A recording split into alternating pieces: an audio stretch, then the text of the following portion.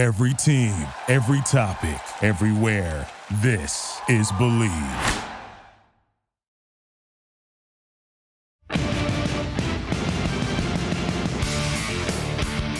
Hello, Raider Nation. Welcome to the Believe in Raiders podcast network. I'm Dennis Akron.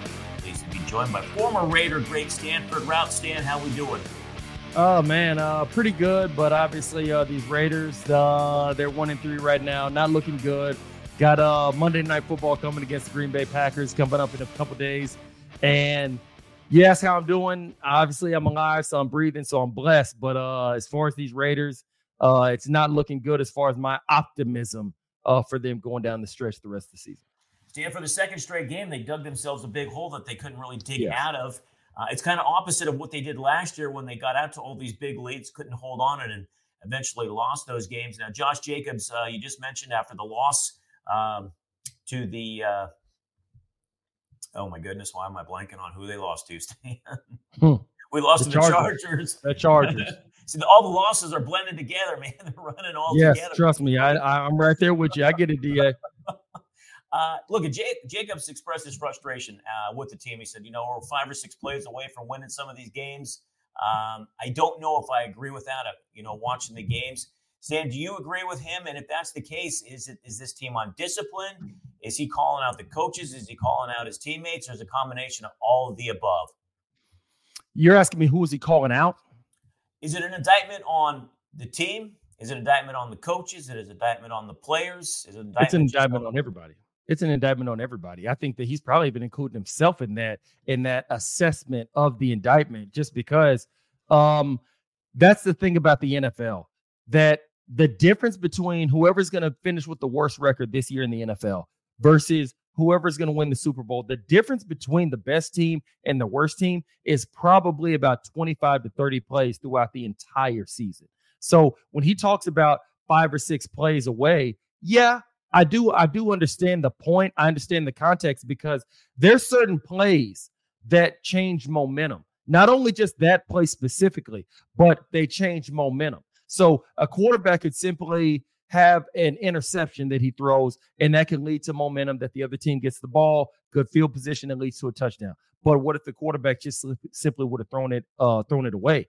Well, now they're punting the ball, and the punter is able to swing field position. So certain plays can lead to others, and that's why the whole adage of 5 to 6 plays basically, will decide the outcome of the game. Yeah, I definitely agree with that. But definitely within the Raiders, you could see even just in the game that there are certain plays that are just inexcusable. There are certain plays that they have to make, or should I say, don't give up. You see the second play of the game. You see a 40, 50-yard run play on the second play of the game, which probably would have gone for a touchdown if it hadn't been for Moehrig making the touchdown saving tackle. So that right there, that changes the complexity of the game already, and you're on the second play. That changes the complexity of the defensive coordinator's play calling. So definitely, I agree with what Josh Jacobs is saying. I understand the sentiment, because usually each game is probably decided within about, I'd say maybe at the most 6 to 8, maybe as many as 10 plays that decide the outcome. Dan, I'm going to give you 2 that stand out to me, and I want to ask you, since you played 8 years in the NFL and you played quarterback, tell me how David Long lines up offsides as a cornerback, negating a Max Crosby sack. Stan, did you ever line up offsides in your career?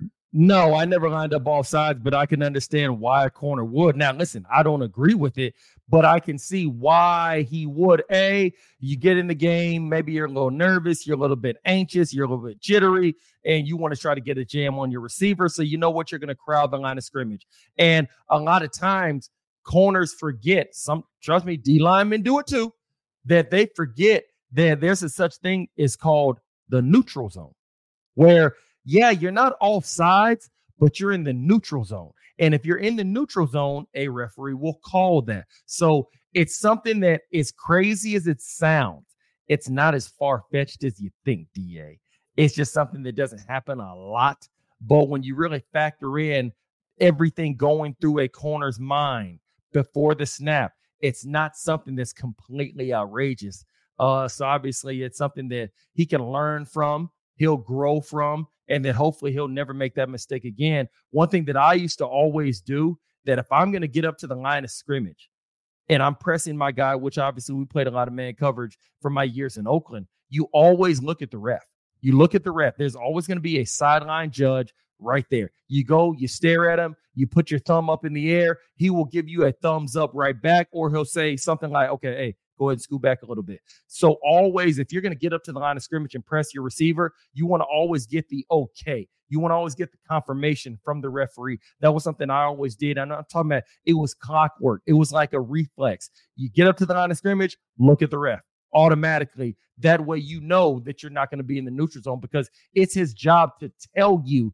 If you look at him and ask him for confirmation, he's got to tell you if you're in the neutral zone or not. All right, Stan, another play that stood out to me, Jerry Tillery hitting Justin Herbert late on the sideline. Stan, I thought it was a dumb play. I thought it was a selfish play. It gave the Chargers an additional 15 yards, and it eventually led to another Charger touchdown. Stan, those are the type of plays, to me, that one in particular that led to Tillery's ejection, those are the kinds that are just crippling the Raiders right now, leading to these losses. Yeah, silly penalties. Obviously, you got to be better than that. I mean, we look at the Kansas City Chiefs and the Cincinnati Bengals last year, AFC title game. You're seeing Pat Mahomes is scrambling out of the pocket to his right, and you see the linebacker from Cincinnati goes on the sideline and hits him out of bounds. 15-yard penalty, puts Kansas City in field goal range. The rest is history. We already know that. And it just – sometimes you just get beside yourself. Sometimes you just get you kind of have an out-of-body experience where somebody's near the sideline and you go ahead, you get a little bit extra anxious, and you hit them while they're out of bounds. And at times, I can tell you this, DA, at times, not necessarily saying every time, but at times where there's a split second where that runner, the quarterback, the receiver, the running back, where they're in midair, where they're out of bounds. If you have the camera, the perfect angle, things like that, and you can clearly see it's out of bounds. But for a player, while everything is moving at warped speed, so whenever they launch, from when they launched, they still felt that player had a foot in bounds, even though they were in midair. But by the time they actually make contact, the player is clearly, even to the naked eye, out of bounds. And that's what happens a lot of times. So the defensive coordinators will tell you, you just got to be smart in those situations, especially with the quarterback. All right, let me get the promo read in here, and then I'm going to come back. I'm going to try to be positive with the Raiders. BetOnline is your number one source for all your betting needs. Get the latest odds, lines, and matchup reports for baseball, boxing, golf, and more. BetOnline continues to be the fastest and easiest way to place your wagers, including live betting and your favorite casino and card games available to play right from your phone. Head to the website or use your mobile device to sign up today and get in on the action. Remember to use the promo code BLEAV for your 50% welcome bonus on your first deposit. Bet online, where the game starts. All right, Stan, the Raiders defense, I want to talk about them a little bit. They held Justin Herbert just 167 passing yards. That was the lowest of his career. He completed just around 54% of his passes. You know, the Raiders had a couple sacks, both by Max Crosby, 6 tackles, for loss, 5 quarterback hits. Stan, they actually had created their first turnover of the season. It was an interception. So let me ask you this. Yep. It was that progress? Did you see progress, or do you think it was just a tease? I got to see more. I got to see more to not think that it's a tease, just because obviously the one interception, obviously by Trevor Moehrig. I think that that's a good start. That's a good step, but definitely we can clearly see what was the score going into halftime. 24-7. Exactly my point. So yeah, they made some plays in the second half. We're able to go ahead and get back in the game and be able to somewhat make it exciting, be able to make it somewhat interesting. But nonetheless, for you to put out a fire that you created, I can't give you a whole lot of credit for that. So I think the defense still has a ways to go. And obviously, they're going to have to make sure that they come up with some plays to try to go ahead and thwart Jordan Love and the rest of this Green Bay Packers offense. Stan, in the defenses, and I'll speak up for them. I usually do, and I'm usually pretty critical. The offense didn't do them any favors with Aiden O'Connell's 2 fumbles that turned into short touchdown drives for the Chargers. Stan, one more thing on this Charger game. The interception O'Connell threw to basically seal the win for the Chargers. Were you okay with that play call, or would you like to see Josh Jacobs? 2:38 to go. You're down a touchdown. You're on, the 3 or 4 yard line. I was actually okay with it. I thought O'Connell was in a good rhythm. I thought he and Adams had something going. I saw a lot of people thought they should have run the ball, but I don't know. I was okay with it. I just thought Asante Samuel Jr. made a good play. Oh, yeah, he did. Obviously, the way they were trying to set the pick for the receiver, they didn't do it. They didn't do it correctly, and that's why you're able to see Asante Samuel Jr. make such a clean break and be able to get that interception, which was a great play by him, by the way. But definitely, I could see why somebody would think, okay, you know what, just hand the ball off to Josh Jacobs. You know what, maybe that could have been the smart move, but I just think that in that play, it needs to be executed better. But for Aiden O'Connell, for him being a young guy, in the future, he'll be able to see, okay, you know what? This play doesn't look right. Let me just throw it away, live to fight another down. That way, now, the next play, we can possibly go ahead and hand that ball off to Josh Jacobs. All right, Stan, we're a quarter of the way through the season. The Raiders are 1-3. Do you have a team MVP? And which player or players have been the biggest disappointment through the first quarter of the season to you? Team MVP, I would have to go ahead and go with either Davante Adams or Max Crosby. Those are the lone bright spots on this team. So those would be my MVPs right now. I think disappointing. I think that's a stretch on the defense side of the ball. We weren't really expecting a lot from anybody on the defense side of the ball, not named Max Crosby. Maybe disappointing. I would probably go ahead and go with Jimmy Garoppolo because obviously he wasn't able to play last week. So he had to have the rookie start in front of him, or should I say start in his place. So I would probably go with Jimmy G is most disappointing so far in this early season, simply because on the defense side of the ball, we weren't expecting anything high on the totem pole or just at a high level from anybody else outside of Crosby. Yeah, I agree with you, Stan. I'd probably go with either Davante Adams on offense and probably Max Crosby on defense, just looking at the numbers. Adams, 33 receptions, nearly 400 yards, 3 touchdowns. Meanwhile, Crosby has 4 of the team's 7 sacks. He's 4th in total tackles. Stan, I have a tie between my most disappointing, and I want to get your reaction to this. I think it is the rookie draft class, and I think it is the Raiders' offensive line. Now, first-round pick Tyree Wilson, no sacks, 4 tackles. Tight end Michael Mayer, 1 reception. Third-round pick Brian Young, beg your pardon, out of Alabama, 1 tackle. Fourth-round pick Jacorian Bennett. Now, he's had his ups and downs. He's a starter at corner. The Raiders' O-line, Stan, they can't run block. They can't pass block. I mean, point in case was Khalil Mack on Sunday, 6 sacks. I don't know why McDaniels didn't make any adjustments, get the protection to that side, but that's for another day. I just think it's mind-boggling how they didn't address the offensive line in the offseason. Your thoughts on my biggest disappointment so far? And you're saying the offensive line, the entire offensive line in the entire draft class, I think, are the 2 biggest disappointments so far. I don't think that's an inaccurate statement. I would go with that. I'll take it a step further.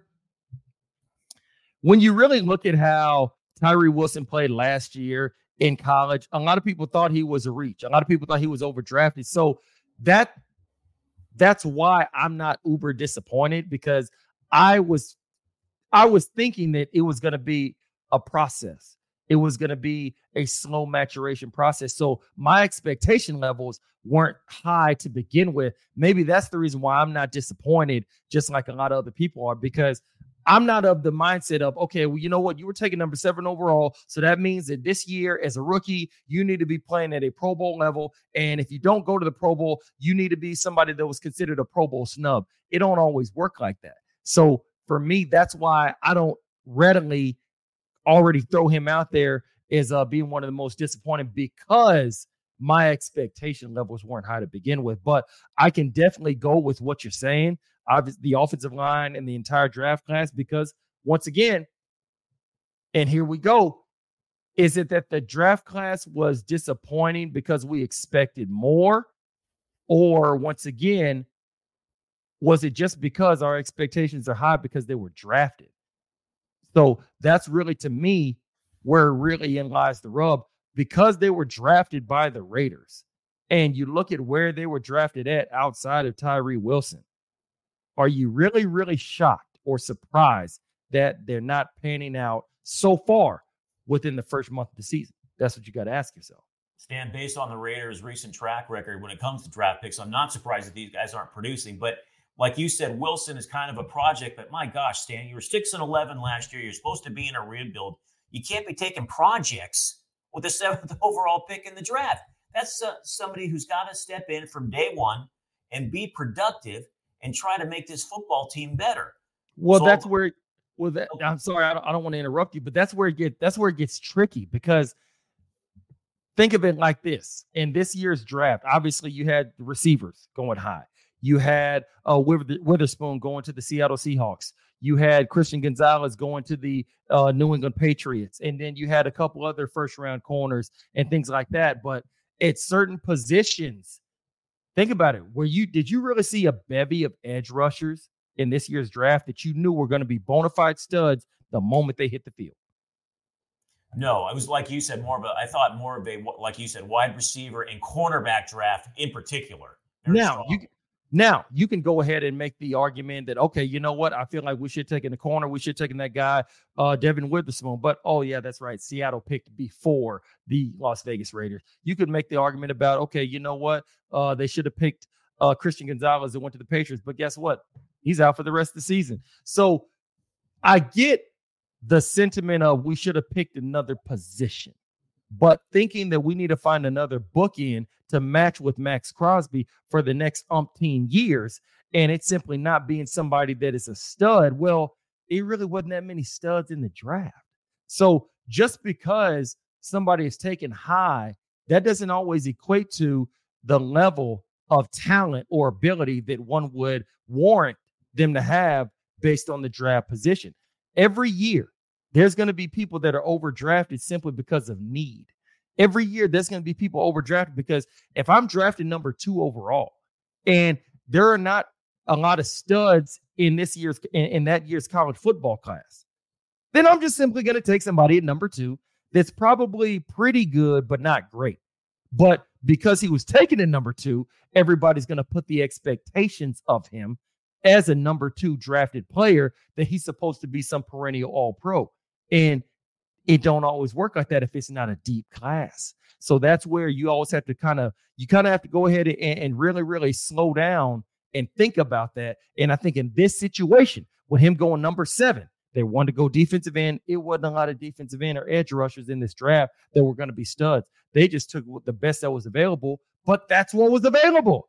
But just like I know, the fans are going to always put your draft status. They're going to put that target on your back, whether it's fair or not. That's just how a lot of people are within the fans and the media.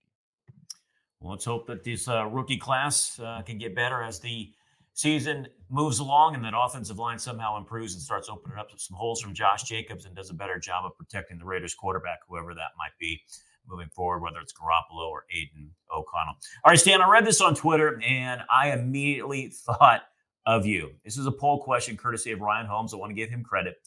Who has been worse in their second head coaching stint, considering talent given to them? Is it Art Shell in 2006, or is it Josh McDaniels? Now, Art Shell was your coach in 2006. Yes, he was. 2006.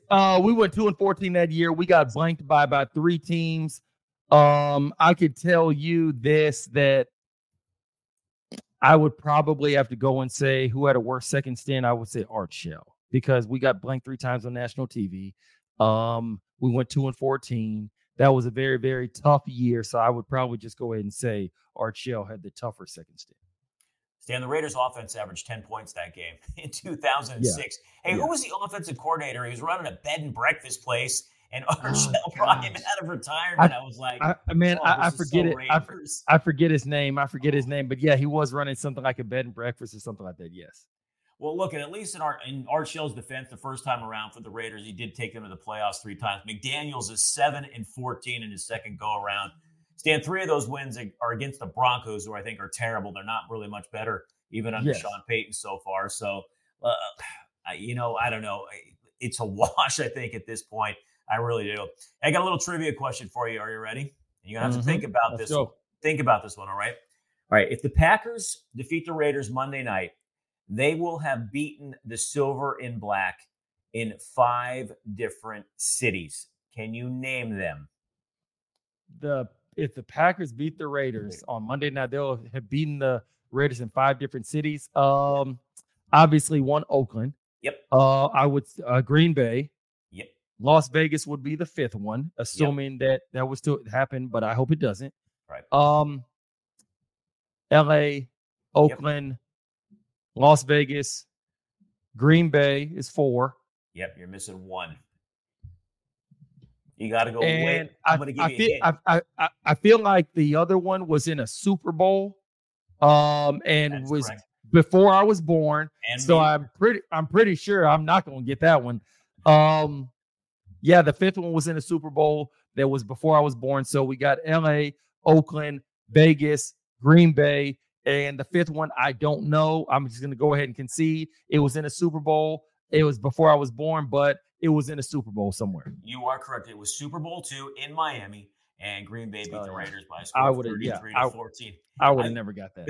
All right. Some people thought Stan, I don't know if you remember, if you're old enough to remember. Do you remember when the Packers used to play a couple of home games a year in Milwaukee at Old County Stadium? Yeah, I remember that.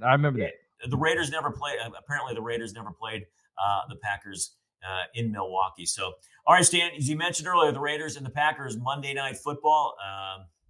I'm sure it's going to be a dominant crowd in terms of a lot of cheeseheads and not much silver and black there in Vegas. What are you looking forward to this game? And give me a prediction as well. Just can they be consistent? Can they go ahead and make some plays?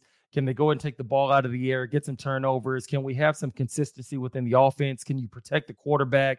Can you go ahead and try to stop the pass, eliminate the big plays? I mean, you look, for crying out loud. Look at the big 50-yarder that Herbert threw to Palmer with like a minute 40 left in the game.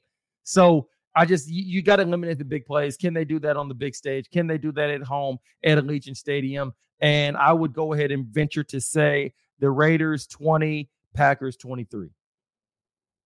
Okay. So Stan, this is the first time I think you have picked against the Raiders in recent memory. So are you losing hope? Are you losing all faith in the silver and black right now? I'm just going off of what I see on the screen. So far this year, they've only beat the Denver Broncos. The Denver Broncos are 1-3. They're not good as well. You look at how they lose into the Steelers on Sunday Night Football. They're losing to the Chargers out there in LA. You're just seeing what's going on. And that's why I think that the Raiders going to put on somewhat of a good showing, but I think it's going to wind up being a loss based on what I've seen thus far. I hope to God that I'm wrong, but I got to go with what my gut is telling me. And so far, watching the film, watching it on TV, it doesn't look like they're going to come out with a victory this coming Monday night. Yeah, much like the Raiders, the Packers have been falling behind big in games as well. They rallied to beat the Saints, but they couldn't do so against the Lions in their last time out. Yeah, Stan, I'm with you. Unless the Raiders show me something different, I don't expect them to win on Monday night. I'm thinking probably the same as you, 20-17. The Raiders are still the only team that has not scored 20 or more points in a game this season, Exactly. which is just a head scratcher with the talent that they have on the offense. But we'll see if that changes on Monday night against the Green Bay Packers. Let's hope we're both wrong. Let's hope the Raiders can actually pull out their second one of the season. We'll have to wait and see, and we'll go from there. All right, Raider Nation, that's going to do it for this edition of the Believe in Raiders podcast presented by BetOnline.ag. For my partner, Stanford Routt, I'm Dennis Ackerman. Thanks so much for listening. May all your punts find the coffin corner.